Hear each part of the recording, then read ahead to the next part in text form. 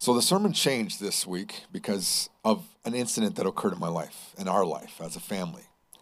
And it happened Friday night. We had gone away, Elisa and I had driven out of the yard to go see her mom. And after we left, my two boys left to go watch that awful movie in the theaters right now. And then after that, Zoe left to go bowling with the yak. And so there was one kid left at home, but our little dog, who probably has some anxiety disorders from us going away on holidays for 3 weeks or 2 weeks, was worried, I think, that we had left her again. And so she left the yard, and Elisa and I came home, and there was about a half an hour gap between the last one leaving and us coming home, and we're like, where's the dog? The dog's nowhere to be found. So I jump on the bike, and I'm riding down the roads around my house looking for our dog, and the kids begin looking around the yard for the dog. I'm looking. It's kind of rescue and recovery. I'm looking for signs that maybe something bad happened to her, or maybe she's disoriented. And I'm looking, and we're texting Zoe, did the dog jump in your car? No, it just didn't jump in my car. And we're feeling the anxiety of a dog, and lots of thoughts are going through your mind, like what could have happened? I mean, there are big birds flying in our neighborhood. There are coyotes that run through my yard on occasion, and I'm wondering what happened to my dog. We stayed up till midnight, kind of looking and put it on Facebook and on Kijiji and on Paw Boost and how. And it's just weird, because certainly if someone found my dog at the end of my driveway, they'd drive up my driveway and say, hey, is this your dog? So it was just odd. I'm beginning to get this sinking feeling in my stomach and my chest that maybe something really bad happened to my dog. Elisa and I woke up at 3 a.m, and I'm looking. There's a door right by my bed, and I'm looking into the little bottom part of the window to see if there's a little head there. And Elisa gets up and goes, checks the other doors. No, there's no dog. I got my son and his friend sleeping in a tent. Maybe the dog's in the tent. No, the dog's not out of the tent. Get up in the morning. I get on my bike and I'm riding, and I'm riding and I ride all the way to 12th Street to see if that dog is in the ditch. Maybe, recovery mission. And I'm sitting there, and it's upsetting me. And then all of a sudden, it's like I'm feeling guilty, because I'm like, this is a dog. And I'm talking to the Lord. I'm like, well, I don't know why. Maybe it's because we had a funeral here this week, and it's just a little raw. And I'm like, I don't want to lose something else this week. We just lost a dear brother from our church. And I'm like, I don't want to just experience loss again, and I want to show a stiff upper lip to my family, but I'm feeling a little bit irritated that and upset that my dog is missing, and I'm biking back from 12th Street back to my house on 3280 Range Road, and God begins to speak to me in that moment. He says, Mike, this is probably, how do you think I feel about people, Mike? And I thought, is that how God feels about us? He drives up and down the road calling for us to come home. And we don't listen, or we run away. Or maybe someone has grabbed us and we can't hear his voice. I don't know what it is, or some addiction or something is keeping us from hearing the Father calling to us lost people that says, hey, come home. I've got a place for you. You're welcome here. You're safe here. You're provided for here. I mean, the Bible does say that Jesus says in Matthew 5, consider the birds of the sky. They don't sow or reap or gather into barns, yet your heavenly Father feeds them. Aren't you worth more than they? In Matthew 10, he says, aren't 2 sparrows sold for a penny, yet not one of them falls to the ground without your Father's consent?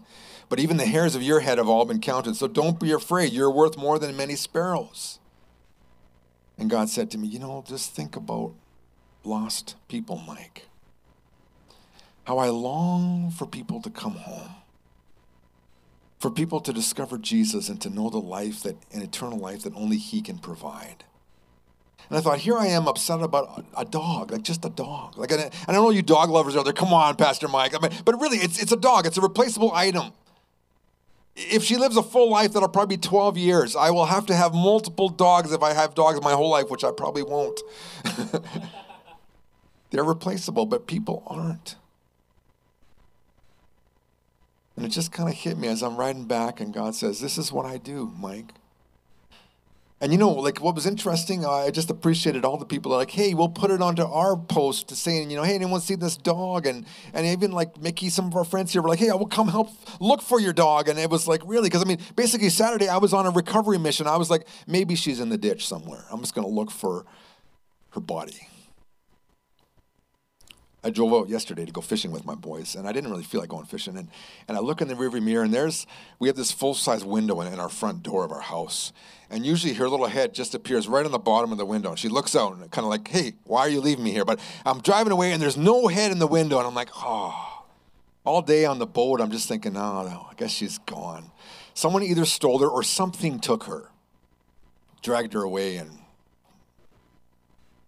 she's gone. As I was fishing, I was like, yeah, I'm going to buy a Skidoo, and I'm going to run down every coyote within a 5-mile radius of my house this winter. I'm just like, yeah, this is it. Like, and I'm thinking, okay, and I'm thinking about this sermon. Like, how am I going to preach this?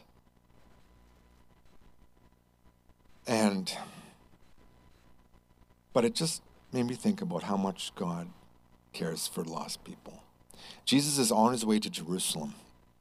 And he's on the bottom, just coming off the river, the Jordan River. There's one city there called Jericho, and then you crawl up the hill, up the mountain to Jerusalem. He's going to Jerusalem because he knows he's going to the cross. He's going to die and be buried and executed, but then rise again. But as he hits Jericho, there's this massive crowd. They're expecting something big. And the huge crowd, and there's one guy that really wants to see Jesus, but the crowd's not moving over for this guy. It's the local tax collector. No one likes him. Everyone hates him. They're like crowding together. Don't let Zacchaeus in. And so finally he runs ahead, climbs a tree, and he's like peeking up in the tree, watching Jesus come. And then Jesus stops and is like, yo, Zacchaeus. Yeah, I'm going to your house for supper today. Like, come on down. And so Zacchaeus comes down, little shrimpy guy, and he leads Jesus to his house. His notorious sinner, the criminal, the mafia crook of Jericho, basically, is the way all the Jews viewed Zacchaeus. And there he is. Jesus is having a good time with Zacchaeus. And in the middle of the party, or near the end, Zacchaeus gets up and is like, guess what? I'm a horrible man. I've ripped people off, and so I promised to pay them back, and I'm going to make this right. And we have no record of Jesus preaching at him or giving it to him, but suddenly just being with Jesus convicts Zacchaeus to the point where he's changing his lifestyle. And at the end of that account, Jesus says this, for the Son of Man came to seek and to save the lost. Jesus came on a rescue mission. He reflects the heart of the Father, saying, I'm here to find lost people. Over 30 years ago, this church was started on that premise. We want to be a church in this community that reaches lost people. But I was convicted because I was like, have I felt this type of discomfort and angst for the people that live in my community as I did for my stupid little dog?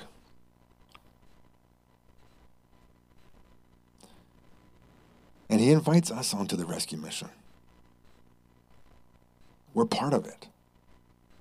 Usually, search and rescue have a large group of volunteers. They call out when there's something that's happened and they need to find someone or search an area. They call for volunteers, and everyone joins in, and you go 10 feet apart, and you walk across that field, you walk through that bush, and you try to find what you're looking for. And Jesus says, you are my rescue team.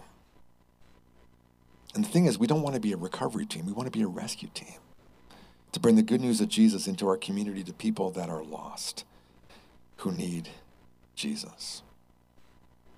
You're like, why doesn't Jesus return? And Peter tells us in 2 Peter, the Lord doesn't delay with his promise, as some understand delay, but he's patient with you because he doesn't want anyone to perish, but all to come to repentance.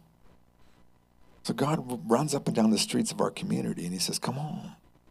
Come home.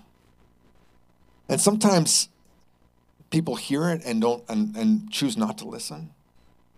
Our little dog doesn't have a history of running away or of not listening to us. Usually when I call, she comes. And so, but sometimes God calls and we don't listen.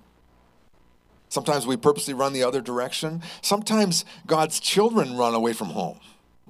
Some of you maybe did that as kids. You ran away from home. Sometimes we're already part of the family and we run away from home and we wonder like, okay, I'm doing my own thing, but God still pines for us to come home. And Luke tells that story in Luke 15 of the compassionate father who's waiting for his son. And finally his son comes home and the father gets up and the son's like, look, I'm not worthy to be a son anymore. And just make me a slave. And the father says, no, nothing doing. Quick, bring the best robe, put it on him, put a ring on his finger, sandals on his feet. Then bring the fattened calf and slaughter it. And let's celebrate with a feast, because this son of mine was dead and is alive again. He was lost and is found. So they began to celebrate. God celebrates when lost people are found. Now, sometimes you think, I don't want to insult my friends by calling them lost. But what good do you do by letting people stay lost? It's kind of like a GPS, like have you ever been led astray by a GPS or a pin? We've sent pins to people. Okay, this is where our house is. And one time we sent a pin to Tammy Smart. She was bringing her girls to our house for a party. And then she calls us and says, yeah, I'm just waiting on the deck of your house and I'm petting your cat. And Elisa says, I don't have a cat. The pin took her somewhere to the middle of our RM. So sometimes you get the wrong directions. Or maybe you're driving, it's like recalibrating. Some people spend their whole life recalibrating their GPS. And the Father is calling them into relationship with Him. It's okay to be lost, but it's not okay to stay lost. And I was like, if my little dog never shows up again, maybe I can redeem her life by having a good sermon illustration. And someone this Sunday who is lost will be found by the Father. You'll hear God's voice saying, I want you to be part of my forever family forever. I'm calling you to come home. And maybe you're here this morning because you're like, I'm not worthy to be part of God's family. You're right, you're not worthy, but he doesn't base his invitation to you on your worthiness. He bases his invitation to you on his love and the value that he places on your life, which is so much value. You're like, I'm not worth it. You are worth it. How do you know you're worth it? Because God the Father sent his Son to this earth with a mission, a rescue mission to save you. And you know how he had to save you? By dying on the cross. Do you think you're worth it? If God the Father would be willing to send his own Son to die for you, he thinks you're worth it. And if God the Father thinks you're worth it, then we at New Life think you're worth it. And we want to be on the search and rescue mission of Jesus. Telling people that you're lost, but the Father has found you. And he invites you, and he will forgive your sins and bring you into his forever family. And so I'm driving home from the lake, and I'm like, well, I guess if my dog's life can maybe just the story help someone just realize how much God loves them, then that is what it is. And we'll find a way to just figure out. It just felt kind of weird because I was like, well, like what happened to her? Someone or something took her. Because there's just no other explanation. We've searched all the roads and there's nothing. And we're just like, what happened to my little dog? But that's okay because she's just a dog. People really matter more than dogs do. That's what's really important. Came home, there was no little face in the window. As I drove last night to my house. I was like, yeah, I guess that's it, I'd kind of given up hope. And then Zoe and Elisa come out of the door, and in Zoe's arms is this little brown furry dog. She puts her down, and she runs over to us, and we're like, yeah. So there's a good ending to the story. And there could be a good ending to your story today. If you understand what Christ did for you and you receive it and believe it, he will give you eternal life and bring you into his forever family. That is what God wants for you. To be found, to be discovered, to be valued. And so that's why we do Alpha. It's not because we just want to have more programs in the church. It's because lost people need to be found. And we want to introduce them to Jesus. And we're going to do whatever means we can. And that's one good tool that we use here. That's why we have a youth group. Why? Because there's thousands of teens in our community that are lost. It's why we do outdoor services like this, so you can come and bring your friends, and we can tell them how much God loves them. And even though sometimes we don't feel lovable, God still loves us and cares for us and values us. So today, if you don't know Jesus as your Savior and you're not part of God's family, understand the invitation is open to you. He's calling to you, come home. He created you to be in a relationship with him, and you just need to receive his son, and that is the way you discover a relationship with God, through Jesus Christ. And secondly, church family, we are not here just to gather and look at found people together. We're here to tell others about this good news.